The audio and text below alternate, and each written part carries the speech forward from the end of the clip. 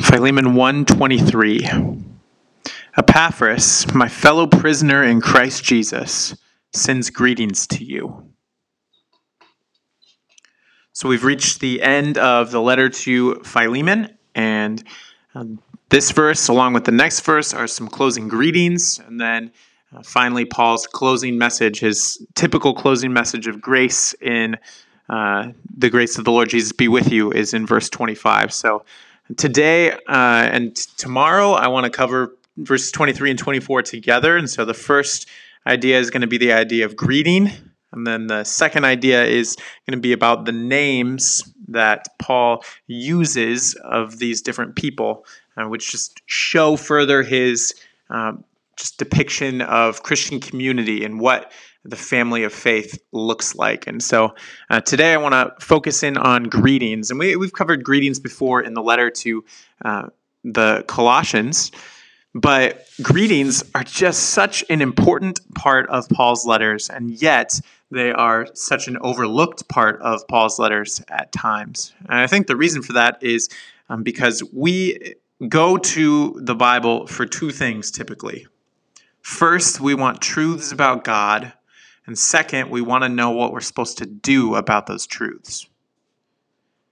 And Paul does that in the letter to Philemon. He gives truths about who God is. He gives commands. He says what is required of Philemon in the faith. And so he does those things, but we shouldn't ignore Paul's greetings. He opens all of his letters with a who's who of this is who's writing, this is who we're writing to. This is why we're thankful to God for you. He closes his writings with greetings from this person, and in other letters, greet this person for me, greet this family. And so we don't want to ignore that Paul does greetings intentionally, purposefully, in such a way that he is building relationship with the people that he is writing to.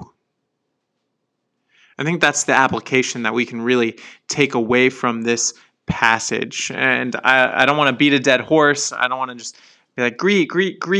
But I think that what we should take away from this is that in our relationships with others, especially those in the family of faith, it's not always about those heavy hitter moments of walking through trials or big aha moments of, I get this now. I understand this truth about God. I understand what God is up to in my life. Those are exciting and those are good.